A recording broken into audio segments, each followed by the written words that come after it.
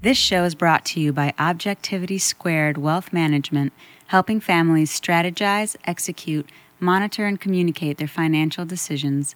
Learn more at objectivitysquared.com.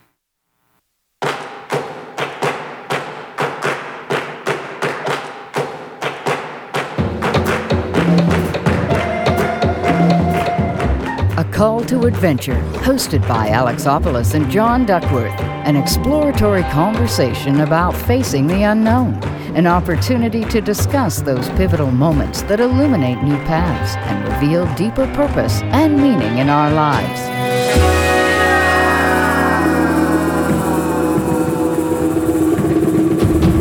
So here we are today, back in the Ohm Radio Studio, Call to Adventure, Alexopoulos. This is John Duckworth, and we're here with Stan Gray. And a little background, Stan graduated from USC and headed off in search of a little truth and pleasure. And this pursuit finally led him to Charleston, South Carolina, after various gigs in film production, poker joints, boat refinishing, a music publication, and working for a congresswoman in D.C.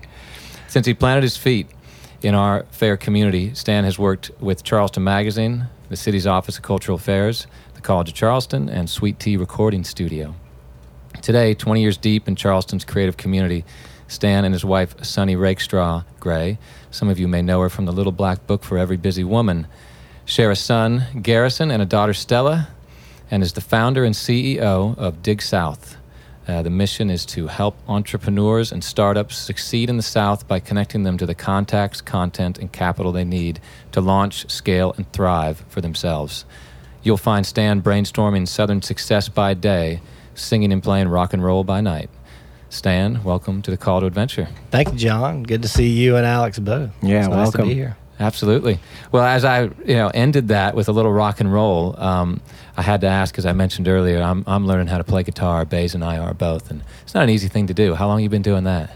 I started playing about 30 years ago. So it's been, been a long time, but it's, it never gets easier and it never gets harder. It's just sort of an instrument that speaks to you or to me in different ways. And, I always thought of it as therapy or a way to work, problems and interesting issues or, tell stories.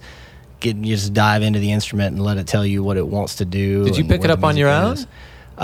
Yes and no. I took a handful of lessons in Spartanburg, South Carolina, where I grew up, but I didn't stick with the lessons. Guitar from the start? Guitar from the start. Okay. Well, no, I take that back. Okay. I'm lying. No, I spent 2 years playing the violin. Okay. And a couple of years playing the piano between like ages 8 and 12 or so. Yeah.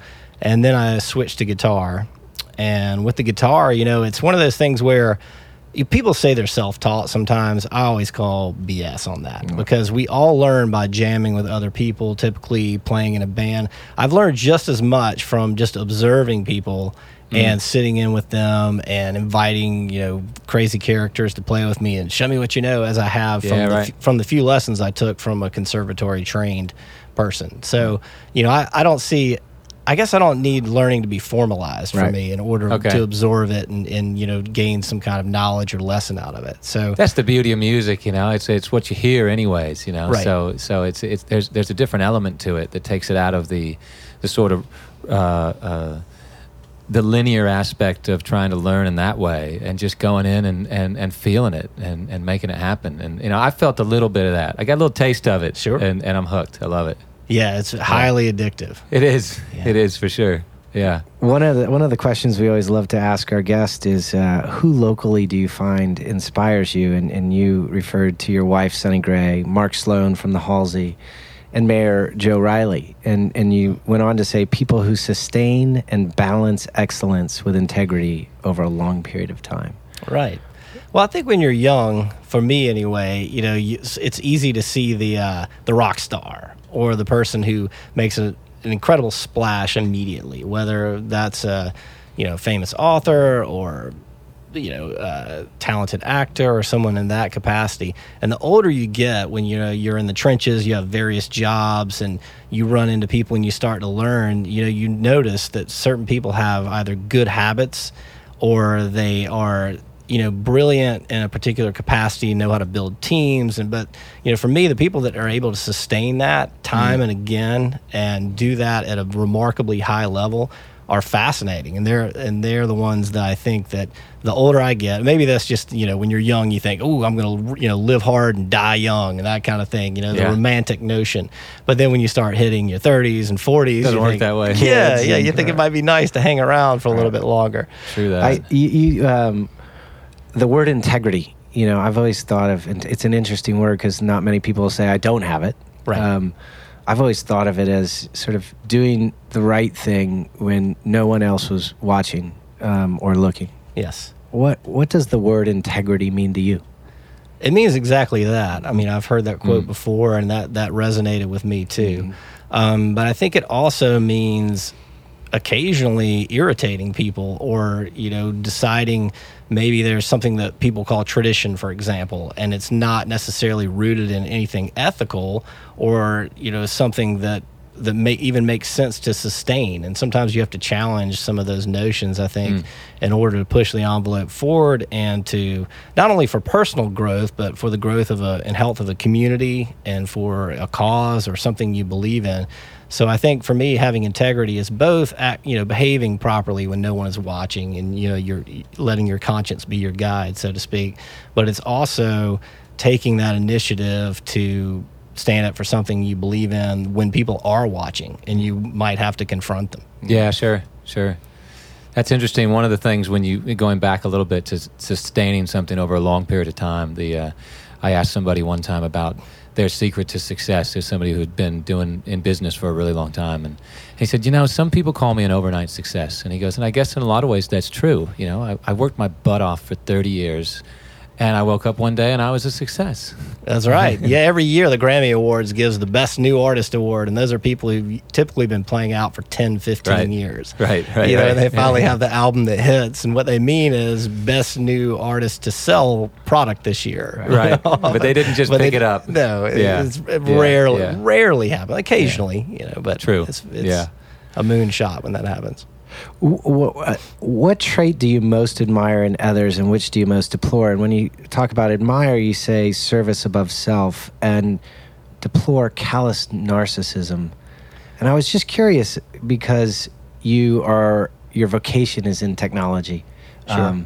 And when you think about social media, it seems like a large portion of that is callous narcissism. How do you agree with that? And how do you engage in that community with your consternation of that sort of characteristic? Sure. I don't agree with that. And here's why. I think that social media, the tool itself is nothing but a tool. Much like a hammer or, a rifle or, any number, an artist's paintbrush. And so I think maybe what you're describing, that narcissism is an expression of people using that channel. So I don't think that social media itself has created that or caused it to happen, but I do think that people have a wider distribution of it now. And I think there was an adjustment period for people who, didn't grow up with those tools. Like, I'm not a digital native like my kids are. Right. They're fully immersed in it. And I don't think it's going to shock them or necessarily drive their behavior like maybe we think it will. It's shocking to us, and it's like, wow, anyone can put anything out there now, and they're, so-called haters on the web and people just, trying to do those sorts of things. But I think that creative people and thoughtful people will use those channels and tools in a way that we couldn't imagine. The Arab Spring, for example. I think that people will find ways to distribute really good information and help people. And, the way people are raising money now often, that's true. Online. And it's given an outlet to people who otherwise had to go through many layers of bureaucracy. Let's say in the 60s or 70s, you're trying to launch some sort of high-profile nonprofit or, any kind of business or something that's dedicated to serving people. I think that would have been a much steeper, difficult climb if you weren't already politically connected, if you didn't come from wealth, you weren't connected to those individuals. Today, a person with a brilliant idea, whether it's something like Water Missions International, they're helping bring water to Colombia. I think you could get something off the ground like that, or Charleston Waterkeeper, or other initiatives. You still have to have capital, and you still have to have charisma, and you still have to have a mission and a drive and a capacity to pull it all together. But I'm a little off topic from the social media, but my point is that using those digital channels now, I think that there's an opportunity there that didn't exist for people who weren't connected in that way. Mm-hmm. You can play that right back to music. If you want to create an album, right? The access to that ability is unheard of when you talk about from 1970 till now. Absolutely, it's amazing, and not only produce it, but actually get some airtime with it. Yeah, I worked in the music business for Spin Magazine and for a studio, and I wrote songs and did very small tours, nothing major at all. But I was right in the middle of that great disruption and transition from stealing album files and converting to MP3 and out to streaming with Spotify. And I see it as an opportunity for anybody to create things. And yes, it has hurt some people in the short term in terms of commercial sales, but the people I think that are learning that if you develop a new business model and enough people are streaming and enough people are doing something in a innovative way, that I think the opportunities are much greater than they've ever been. Especially for indie musicians in particular. So if you're trying to mimic a business model from the 80s, no, you're going to have a steep climb. If you step back and say, wow, I can approach this any direction I want, it's amazing. I think that a clever, brilliant artist, songwriter, musician, or really any artist, for that matter, can carve their own path today. Yeah, it's pretty wonderful. And then the level of connection that's available, when you talk about social media, just makes that all the more exciting. I guess, like you said, as a tool, I can appreciate that, because I think, as an artist, as a photographer, when I switched from film to digital, there was a whole lot of naysayers who would immediately, talk about the purity of the process. And of course, my immediate reaction was, no, this is just a tool just like any other tool, and it's how you wield it that's the important thing. This is a creative process. It's what it's all about, Speaking of creative process, one of the guys who I love, and there's a book on your bookshelf, is The Big Bad Book of Bill Murray. Mm-hmm. And I never even heard that. It makes me laugh just hearing the title. Tell me about that.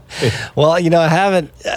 To be honest, I'm just getting into it. I've read the first couple of chapters. It's an interesting take on him in terms of being someone who has achieved a great level of fame and made this transition from comedy into more serious, type feature films, but at the same time has kind of rejected the PR machine. Mm-hmm. He has an 800 number to try to reach him. He doesn't have handlers.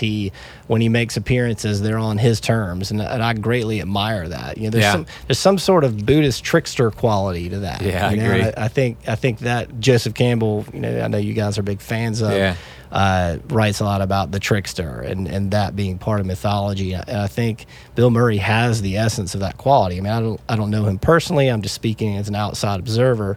But there's something really beautiful about achieving success without always plopping down on every talk show couch and without having a team of handlers that swarm and follow you into interviews and are like tweeting on your behalf. There's something really admirable about just doing the work and letting it take care of itself. As Frank Sinatra, Frank Sinatra had a wonderful song, "My Way," right? It's great to see people who are able to accomplish that.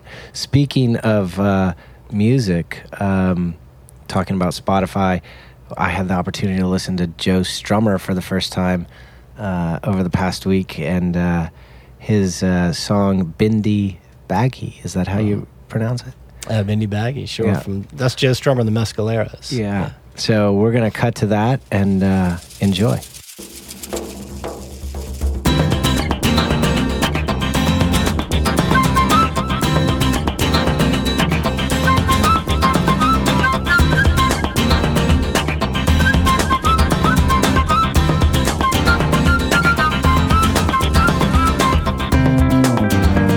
Well, I was walking down the high road,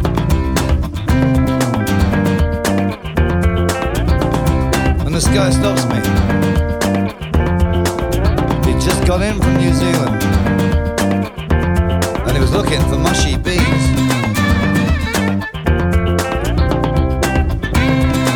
I said, no,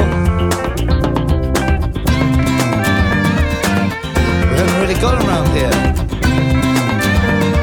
I said, but where do you go? Oh, deep in the strictly Hindi dal, and I'm walking down the road. We got rocks all locked up on me, that crushing beef spot comes with it or without. With it or without. Bagel soft or simply hard, exotic avocado or toxic and banana. We got ackee, lassie, Somali, wacky, wacky. So back home, you know what Tigger's all about. What Tigger's all about. Welcome, stranger,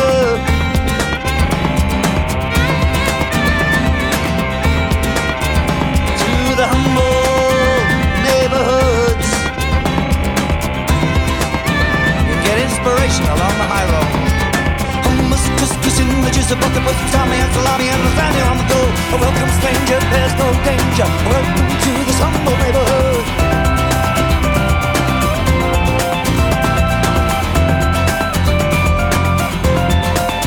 Oh, there's multi Hindi, strictly Hindi, dollar, and I'm walking down the road. Rocks so long for Bombay, that shrimp beef sprout comes with it or without.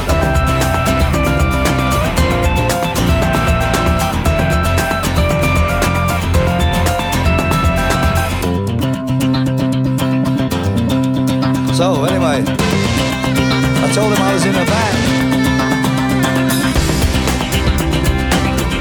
He said, oh yeah? Oh yeah? What's your music like?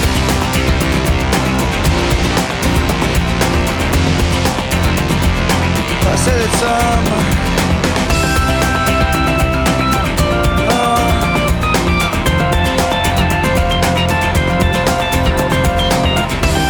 it's kind of like, you know, it's got a bit of, you know, ragga-bang, two-step tango, maniac radio, music on the go. Surfing, backbeat, punk beat, backseat, there's a bunch of players and they're really letting go. We got hip-hop, hip-hop, rockabilly, lindy hop, candy, heavy metal bands fighting in the road. Sunday boozers for chewing gum users. They got a crazy DJ, just really let go. Oh, welcome, stranger.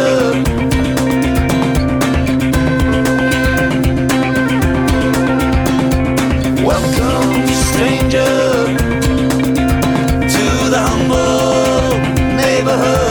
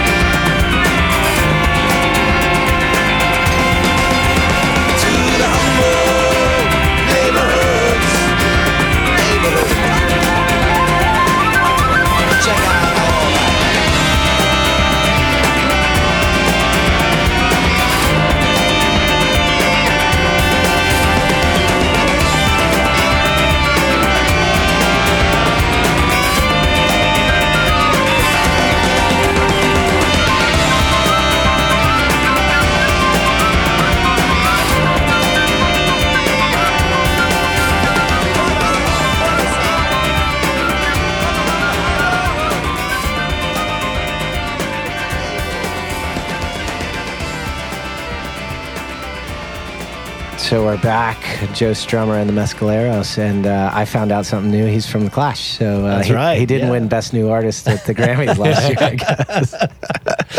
Oh Lord! All the Joe Strummer fans, the Clash fans out there, already sending their hate email to you. Fortunately, I'm not on any platforms, so I won't see it.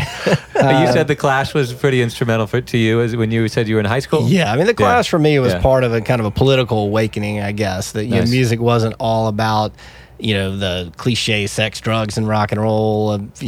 Classic rock, particularly in the 70s and 80s, when I was a kid, was more party kind of music, if you excluding a lot of political stuff in the late 60s. But the dominant stuff played on classic rock radio when you went into a shopping mall or somewhere like that, was just kind of trite in a way in terms of subject matter. I mean, fun songs, great stuff. But then the Clash comes along, and they're rocking just as hard, just as interesting, but they're introducing political themes. They're talking about Sandinistas and Nicaragua, and they're addressing social issues, but they're still playing, kicking butt as a rock band. It wasn't like heavy downer music. I mean, it like fired you up and had a great spirit to it, and it was political. Yeah. So for me, that was caught you at the right time. Perfect timing. Yeah. Every 16-year-old starts to get fired up about something or another, and the Clash was the soundtrack of that. Cool. Teenage angst. Yeah.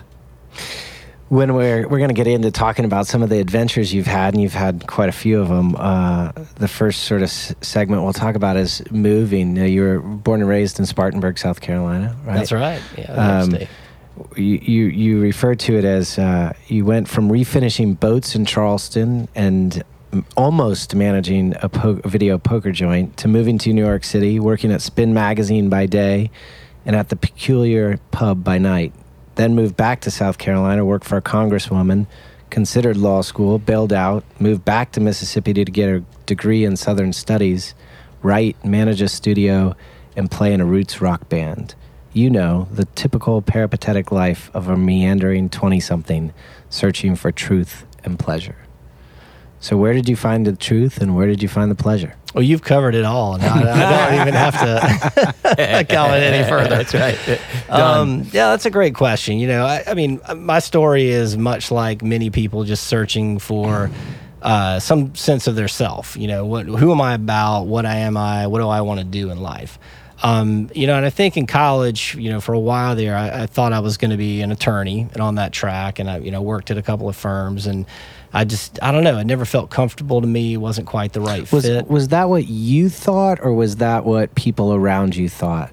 It was a combination of both. I think when I was younger, I saw. I mean, people in the South especially have that vision of in To Kill a Mockingbird, or Clarence Darrow, or and then you start to learn about Thurgood Marshall, and I think I had that sense of the lawyer as the hero, right? And some are, of course, but when I was immersed in the day to day and worked for some attorneys and took some classes that were in terms of pre-law, wasn't as inspiring once you got into it. Not to me. I don't think it was it wasn't the direction I felt like I was destined to go, I guess. I didn't know what that was, but I thought maybe I need to learn more about the world first before I go to law school. And so when I graduated, I went over to Europe and backpacked around like a lot of people do, and it was funny because that time, we had no iPads or technology, and I had this backpack full of a bunch of books that must have weighed like 40 pounds. But I quickly learned, okay, this is kind of ridiculous. I'm just going to drop them along the way and pick up more in hostels and that sort of thing. Trail of breadcrumbs. Follow the books. Yeah, follow the books. And so on that trip, I had studied romantic poetry in college, classic kind of, you're 20 years old and you're looking for that spark in the world, and I took a class in that, and we were reading Shelley and Keats and William Blake. And so as part of my path when I went to Europe, we went to the Protestant cemetery in Rome, and we're doing all these nefarious things, having a good time as you do when you're young. And I came across, I found Shelley's grave, and it was just fascinating me because when he died, I think, if I'm remembering this correctly, he drowned, and they buried his body there, but his body was like sort of burned or cremated before they put it in the casket. But the legend is that his heart did not burn, and that they took it back and gave it to Mary Shelley in England, and it's buried, in a, I can't remember. It's a very famous, story. So his heart's elsewhere. Location. The rest of his body's there. Right. And then he's got this quote on his grave from Shakespeare, and I guess there's nothing like more pretentious than me referring to a quote from a romantic poet, but it struck me at that time, and, it was, I think I sent it to you, but it was nothing of him that doth fade, but doth suffer sea change into something rich and strange. So I'm going through this personal transformation. I'm thinking about what do I want to be, what I want to do. And for me, it was just sort of smacked me in the head, like no matter what he went through or what happened, he became something rich and strange, or another form of matter, another form of energy, another kind of thought process. And so, I took that to mean, wow, I in some ways I can't really mess up by pursuing a path, even if I don't know what that path is, because I had so much anxiety about, should I go to law school? Should I become a professor? What do I want to do? And for me, it just was sort of like the cracking the wall into a different sort of freedom on the other side. It lessened the burden, sort of took the weight off, and let you able just to go ahead and move forward without having the pressure and stress of, how do I do this? Right. Is this the right thing to do? Exactly. Oh, that's interesting. Is it the right thing to do? And so, John and I, you and I talk a lot about that. Like, I sort of want to reverse engineer things. I want to know where I'm going to be and then come back to where I am and sort of put the steps together, right? And that's a good way to think, but I think it's also been liberating to come at it the other way, which John really has taught me through creative process, where it's just keep touching it. You don't know where it's going to go, and you don't know where. I mean, that's the great part of it, right? Well, Mark Sloan, I love this quote. He likes to say is that hindsight is 50-50. It's not 20-20. So when you're looking back, it was a series of decisions you made. Should I do that or not do that? And then you choose that one and choose that one. So it's not. Yes, you might think you have some clarity llooking back in hindsight, but really it was a series of 50-50 choices and rolling the dice. Right. Yeah, I always like to talk about just. You choose a direction and you head that way, and you can even choose an outcome if you want to, but you can choose like a goal at least, but as soon as you choose that direction, it's important to just go ahead and let go of that outcome and that goal. You're heading in this particular way, but then when you let go of that outcome, what it does, it just opens up infinite possibilities along the way, something that you might completely walk past and overlook if you weren't completely wide open along the way, and it might be the most wonderful thing that ever happened. Absolutely. And you set your sights on that goal, and I think even if it doesn't work out or you get there, it's not as devastating if you have more of a situational awareness, or you're more in the moment that, okay, well, maybe there's another road or another opportunity. Right. What did you learn most about yourself in that period? And do you still find that to be true? I think I learned risk tolerance. That just the ability to dive into a situation. I got an internship with Spin, ended up staying a little longer as a assistant research editor with them. And but once again, then I was thinking, well, rock journalism is pretty cool. I'm still writing songs, but I wasn't playing in bands. And I wasn't sure of the path, but from what I learned from that period was, okay, it's okay to take those leaps, and if they don't work out, there's no need to feel like any sort of failure or anything. It's just part of learning that process. So then I take this crazy leap from working at Spin, which is a relatively unstructured environment, kind of anything goes. And it really did. That was, the era of a lot of, bad drug activity, a lot of bands kind of going down in flames. River Phoenix died, was on the cover when I was there, and then Cobain dies, that sort of thing. And so I moved back to South Carolina to work for a congresswoman, Liz Patterson, who I had interned for in college on Capitol Hill. She had decided to run for lieutenant governor. And that sort of put me back in that attorney frame of mind. Well, maybe that path was calling me back, and so let's go check that out. So I worked for her in a job that was an incredible learning experience and powerfully stressful. too. You know, we had 9 months to raise $600,000. I ended up being her finance coordinator, and we ended up losing the campaign, you know, by about 8%. And had she won, I probably would have moved to Columbia, you know, worked in her office and gone straight into law school because it would have been down the street, you know, from the office. Right. It's quite the switch from Spin Magazine. Right. But I was, you know, I wasn't unhappy with her at all or the campaign, but with that position, I was really stressed out all the time, like every day. You know, it was causing me to drink too much and like come home from work and just uptight, you know. And so I felt, you know, I once again had a lot of reflection about that, and I started, you know, diving back into a lot of literary works. The Oxford American, the magazine, debuted that year, I think, and I was reading that. I was living with a couple of guys from Walford, and I discovered the Southern Studies program at Ole Miss.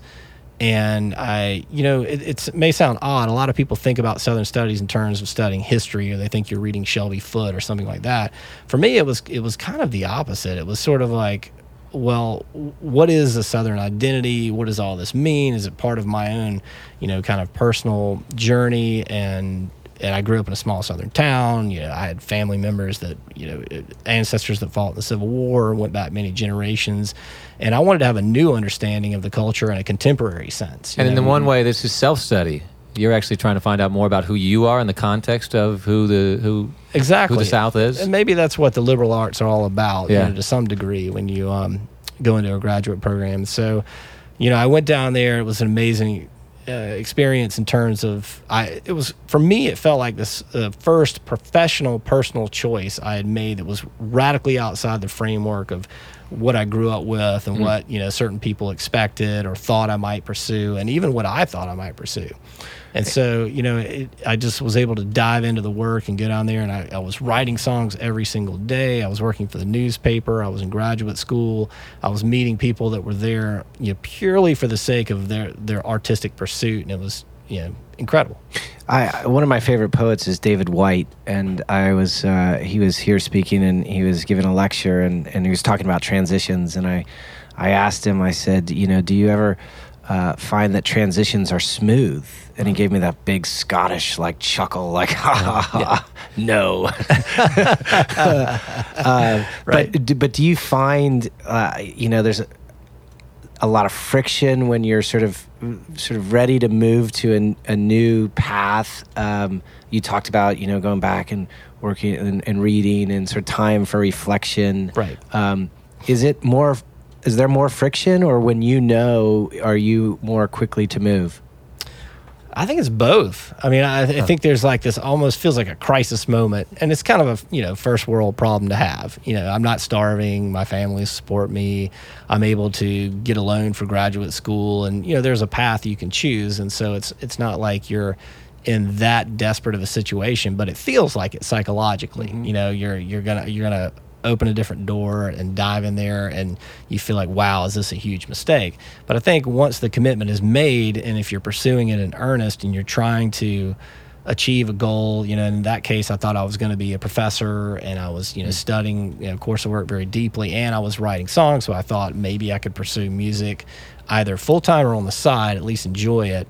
And, you know, but once you know, to answer your question, I think that feels incredibly powerful and new and reinvigorating once you get beyond that, you know, critical decision. Right. There's that sense of curiosity that we talk about with Buff, you know, in the first episode, that for me, and it sounds like for you too, sort of leads you along. Like, what is going to happen in New York? This sounds really interesting, you know, and once you step towards that, then the curiosity rises and you're hooked.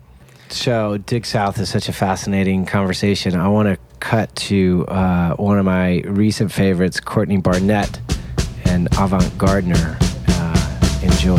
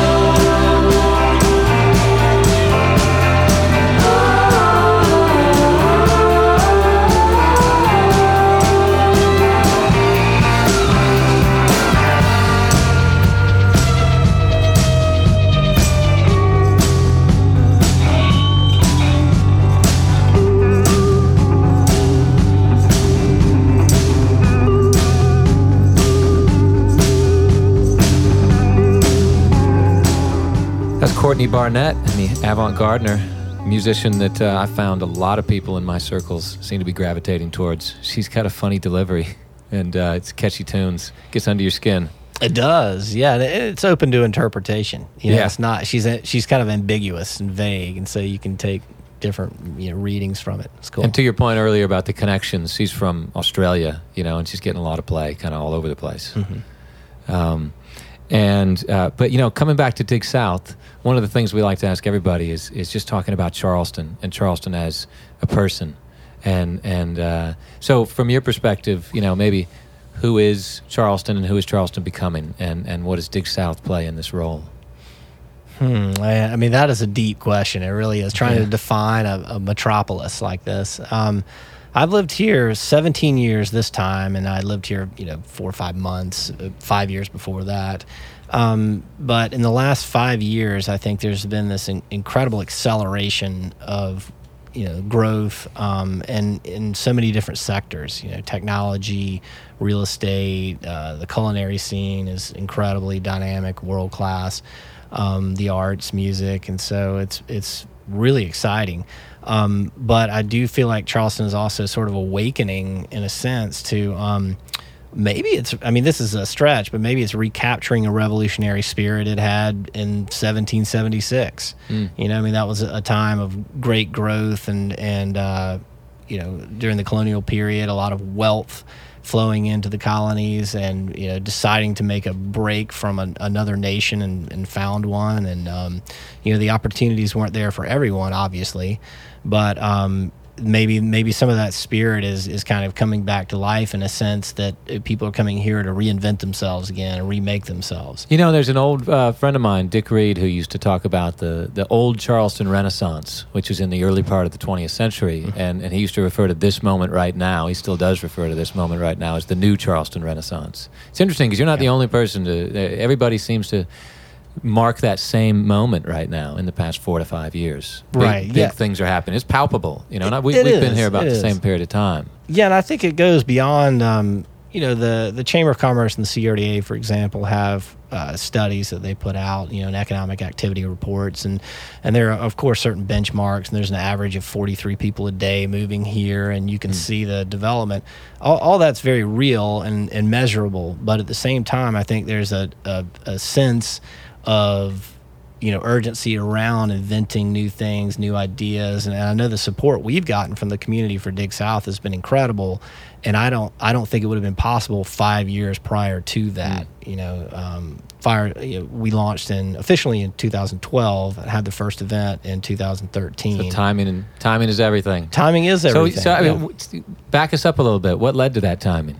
Some like most entrepreneurs and most business owners and even artists, you're often trying to solve a problem. You're trying to fix something. I think there's something that's bugging you, and you think you have a better way to do it. For me, I've always been interested in technology and innovation, whether that's been in music in terms of using Pro Tools and MP3s and marketing your band, or recording techniques, all sorts of things. And so, what was happening in my life is, I was looking back and saying, well, how come every time I have a friend that's doing something interesting, they always have to move to another place to find the capital or recruit talent or do whatever it is to put it together? They're moving to Silicon Valley. One of my best friends, from Spartanburg, moved there and worked for beatnik.com and, was part of several startups. I moved to New York, because of those opportunities to be a music journalist, and I did, to play in bands didn't feel like the opportunities were as great here, particularly in Charleston. It's a common theme for sure. Yeah, it's a very common thing, and so I don't pretend that my path was unique, but so I'm looking back over that period of time and saying, well, why is that the case in the digital age? Here we are, people can distribute the information anywhere they want to. They can create a video, they can record, you can do all of these things. You can build an app, and so you're learning about Facebook. It was launched in a dorm room at Harvard, or you're hearing about Spotify, and you're learning that people are doing these things all over the place. So I started to do a little research. I thought, well, does the South have any tech history? Is there any real connection here in creative industries also? And it turns out that it exactly does, but not in a way you'd suspect. Apple, the richest company in the world, leading tech company, the CEO, Tim Cook is from Auburn. He's from Alabama. He attended Auburn University. Sheryl Sandberg, who runs operations for Facebook, is from Miami. Michael Dell, is from Houston and launched Dell Computers in Austin. Jim Barksdale, who was CEO of Netscape, is from Mississippi, and so time and again I kept finding. And John Huey, who lives here in Charleston now, was from Atlanta originally and was running the Time Inc. empire for a while. Who else? God, there's so many. I mean, Ted Turner in Atlanta, with CNN, the head of ESPN, the president's from North Carolina. And so I kept, so obviously the talent is here. Right. I mean, there's no disputing that these aren't brilliant people who are now out doing great, successful things. And I felt like we had hit this sort of transition point, or this critical place and time in which these new tools would allow people to grow and build companies here and not constantly have to move to another market to do it. There's nothing wrong with moving somewhere to gain an experience in life, and it's a great adventure. But why should you be forced to make that decision every time for hundreds of years? What it seemed like generations. And so oddly enough, as you're thinking about this, you're also, I would imagine, thinking that you love this place and you'd like to stay here. That's and right. Not have to go elsewhere. I went to the Ad Age Digital Conference in New York, and that was extremely eye-opening to me in the sense that, they had presenters from Foursquare and Twitter and CMO of Coca-Cola, Virgin Atlantic, Arianna Huffington's one of the keynote presenters. And I thought, well, this is fantastic. These are brilliant people. I'm really inspired by it. But once again, why is this not happening this way in the South? Or didn't seem to be. There are other examples like South by Southwest and certain events. And Austin was starting to emerge as a tech center too. But I thought, I think this will fly, in Charleston. We have Benefit Focus and Blackbaud and People Matter, and these companies are merging. The Charleston Digital Corridor is achieving some success, helping companies kind of grow out of there. And, I felt like the timing was good for something like that. So I came back and I did more of that research I described earlier. Are there tech leaders from the South? Yes, there are. I looked in Nashville, had launched the Nashville Entrepreneur Center. Atlanta had the Atlanta Tech Village. Georgia Tech was doing some interesting things. Raleigh-Durham, Red Hat's a very successful company there. I'm sure the more you dig in, the more you're excited you're becoming about this. Right, and these little things that were sort of bubbling up in Charleston were happening in these other centers. They're happening in Raleigh-Durham, they're happening in Nashville, happening even in Chattanooga, Atlanta. And I thought, well, I don't think Charleston alone can sustain this or has a large enough market to support it. So we decided that it needed to have a regional approach, and that there was a lot more strength in thinking like a region. Because people in the South tend to know each other. The families are close. We have friends that live across the region. There's a lot of what I consider social capital here. And so that I didn't find personally in New York. And, I had friends that lived in other areas that didn't seem to find it in L.A., not the same spirit of connectedness. Right. So I thought, maybe I can parlay that and my love for technology and what's happening around the region into a bigger moment, bigger experience. So everything that you're doing says go, go, go. What, if anything, ever said no? Good question. So what said no was, can I raise the money to do it? How can I pull this together? And I'm shaving one day and I find this lump on my neck, and I think, well, I don't feel sick or anything. It's not a gland. It's in a weird spot. I'm like, what the hell is that? And so, a week passes and I show Sunny and I'm like, what do you think this is? She's like, I don't know, but it didn't go away. So you need to go to the doctor. So I go to the doctor, and, and the doctor sends me to a specialist. I go to the specialist.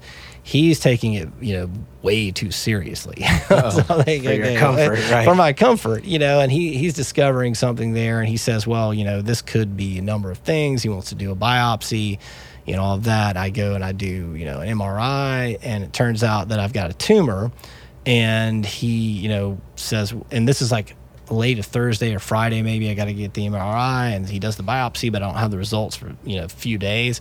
So I go home, and I how Oprah always had her aha moment. I sort of think of this as my ah shit moment, or oh shit, kind of. Anyway, that's the way I think of it. To be honest about it, and so it turns out, fortunately, to be benign. It's not that big a deal. It's fine. I mean, it's something that, it's going to be a pain. Eventually you have to get removed, but funny enough to scare the heck out of you for a minute. Yeah, it's not going to kill me. And so Sonny and I have sort of a, it's a come to Jesus moment for me. We talk about it. She's like, well, I think you should do it. I'm like, what if I didn't launch Dig South and I just stayed in this job, and what if it had been malignant, and I had 9 months and it died, and not, taken another great adventure. And so that was all you needed, just to jump off the cliff and say, let's do this. That was it. Yeah, for me, that was all I needed to That's interesting, because sometimes people can point right to a moment, and sometimes it's less easy to describe, to pinpoint that. But with you in this case, that was clear. And then once you started smooth, I don't want to say smooth sailing, but things started to fall into place. They did. I don't want to. I'm not going to pretend to call that a near-death moment, because people have very serious, cancer issues. Yeah. But for me, it was a, okay, this could have been serious, and so it was definitely that turning point. So then 4th of July weekend comes, and I'm thinking of it over that weekend. I kind of come up with the name, and I think, all right, let's do it. Let's launch. So Sonny and I had planned most of this, but I couldn't convince her to come into the business yet. So, we hired Harriet Lee, who did a fantastic job, working with us. Harriet had great contacts. Anybody who knows her, she has fantastic energy, very enthusiastic. She came on board, then I hired, and I'd already met with Nicole Garrigan, but, Nicole came on board as our producer a little bit later. And so the team started to gel, and as more people heard about it, like Misty Lister and other friends, like just volunteered, just loved the idea, wanted to be a part of it, and help me pull it off. Nice. So I kind of used a lean startup method where I didn't write a full-fledged business plan, which I'd done before for other ideas. I really put together more of a run of show, and what it would look like, what type of presenters we would have, and I kind of I modeled it on. I looked at probably 7 or 8 different interactive type conferences, technology conferences, and I just wrote the program, because people needed something to sort of bounce off of. And I figured, okay, along the way, they'll tell me that makes sense or it doesn't make sense. Mm-hmm. I shopped it around to the Charleston County Economic Development Office, the Charleston Regional Development Alliance, the Digital Corridor, many others. And then we went to Spark and, met with those guys, and they were the very first ones to say, we love this, we think it'll fly, and they cut us a check. So that, and for me, that was a great metaphor, Spark. Mm-hmm. And I'm sure it is for them, but wow, okay, literally our first cash check is from a company named Spark. This is real. This is real, yeah. Nice. And so, we closed that, and then it just hit the ground running. Then we thought, okay, well, let's test the waters and see if the community would dig it and get behind it and be excited about launching, a version of South by Southwest, but in the Southeast. And I mean the South by Southwest interactive part primarily. We had a strong music component, but not on the level that they do. And there's not, a music industry of that kind, right? That scale in Charleston. So anyway, we decided to launch a Kickstarter campaign, and we thought that would be a way to test the community and fire it out there and see if people support it. We set a goal, I think, it was around $12,000 or so. We ended up raising about $15,000 through the platform, and then another $5,000 of people who couldn't contribute, because of the nature of their company or whatever, through Kickstarter, but wrote us checks to support it. Wow. And so we ended up raising about $20,000, which, was not the majority of what it cost to launch the first year of Dig South at all. It was a percentage, but it was the most important percentage for us, because it was a groundswell, right. And it meant that people believed not just in our team, but in the idea itself. Yeah. So, I took that as a, hit the throttle. I mean, full on, at that point. It's go time. Yeah. Even if we go broke or lose a lot of money, we're all in at this point. It seems like entrepreneurs, by the very definition, relate to a call to adventure. Yes. Right? That it's sort of built into the DNA of that person. What are the threads in that community that you find inspiration or admire? Well, they have a high tolerance for risk in general, so they're willing to take those leaps. And and even realize that, it could mean financial ruin, or it could mean I have to start over again. And I think entrepreneurs have something in their DNA that they're okay with that. My wife has it very much. She's launched, multiple businesses, and as Sonny has done that many times. And then number two, my sense was like when I toured the Nashville Entrepreneur Center, and when I toured the American Underground in Raleigh, and then when I met a lot of entrepreneurs here, is they feel like they're inventing the future, literally. Like, this is the thing everybody's going to use. This is the new thing. And, there's like this kind of burning manic passion. And sometimes that, has very high highs and very low lows. Yeah. That, for me, I fed off that energy. Right. And I always made sure that I usually went to their office whenever, even if they wanted to come to ours, just because I wanted to sense that. To get in there. What's the space like? You want to feel that vibe. Sure. And, but that sense of what I'm creating and doing is going to be the next big tool, the next thing that solves this problem. I think entrepreneurs have that. Well, it's got to be an amazing opportunity to work with so many different people that have that similar mindset. It's really right. A wonderful opportunity, and you've helped certainly shape it in our community. And it sounds like similar to what Alex and I have done with this radio show here, which is this has been our own call to adventure. We started this not having a real, this is our step into a different realm of entrepreneurship, and it sounds like you were doing the same thing as you launched Dig South. You're doing this sort of new venture as you're joining forces with a lot of other people doing new ventures. Had to be pretty exciting. Absolutely. And one last thing about the entrepreneurs, to use that Revolutionary War analogy, they're sort of like the Minutemen out there on the front lines, and the leading brands now are realizing, how easily disrupted things can be. They're losing giant market share, and they're having to pivot and think of new, Uber comes roaring in, and, Facebook crushes MySpace, and AOL takes a dive too. It can happen quick. It can happen very quickly. Well, it sounds like that's where things are headed in Charleston right now, and of course we've got a lot more we could talk about. I think we should just have a panel discussion at Dig South where we get to interview you. Yeah, right. I'm already thinking of a few things we can do. Yeah, thank you, John and Alex. This is where can we find you? Where can we find Dig South? Online, of course. Online at digsouth.com. Digsouth.com. You can find me there. Feel free to email me at Stanfield, STANFIELD at digsouth.com. And I hope everybody will come April 26th through 28th at the Charleston Gilliard Center for the Dig South Gilliard Interactive Festival. It's going to be really cool. All right, looking forward to it. Thanks for your time, Stan. Yeah. Thank you, guys. Cheers.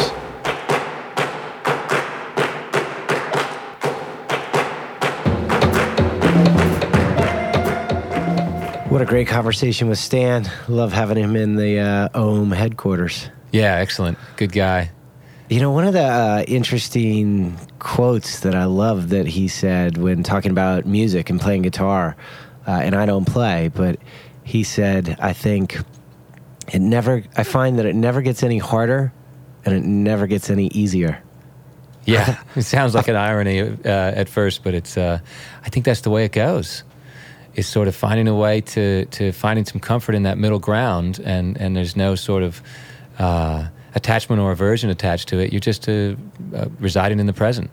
You might say you just are where you are, right? Right. And it makes me think about time a little bit, and sort of the past and the present and the future. And I know you and I have had that conversation a lot, and you have a wonderful way in which you sort of think about those three time frames. Talk a little bit about that.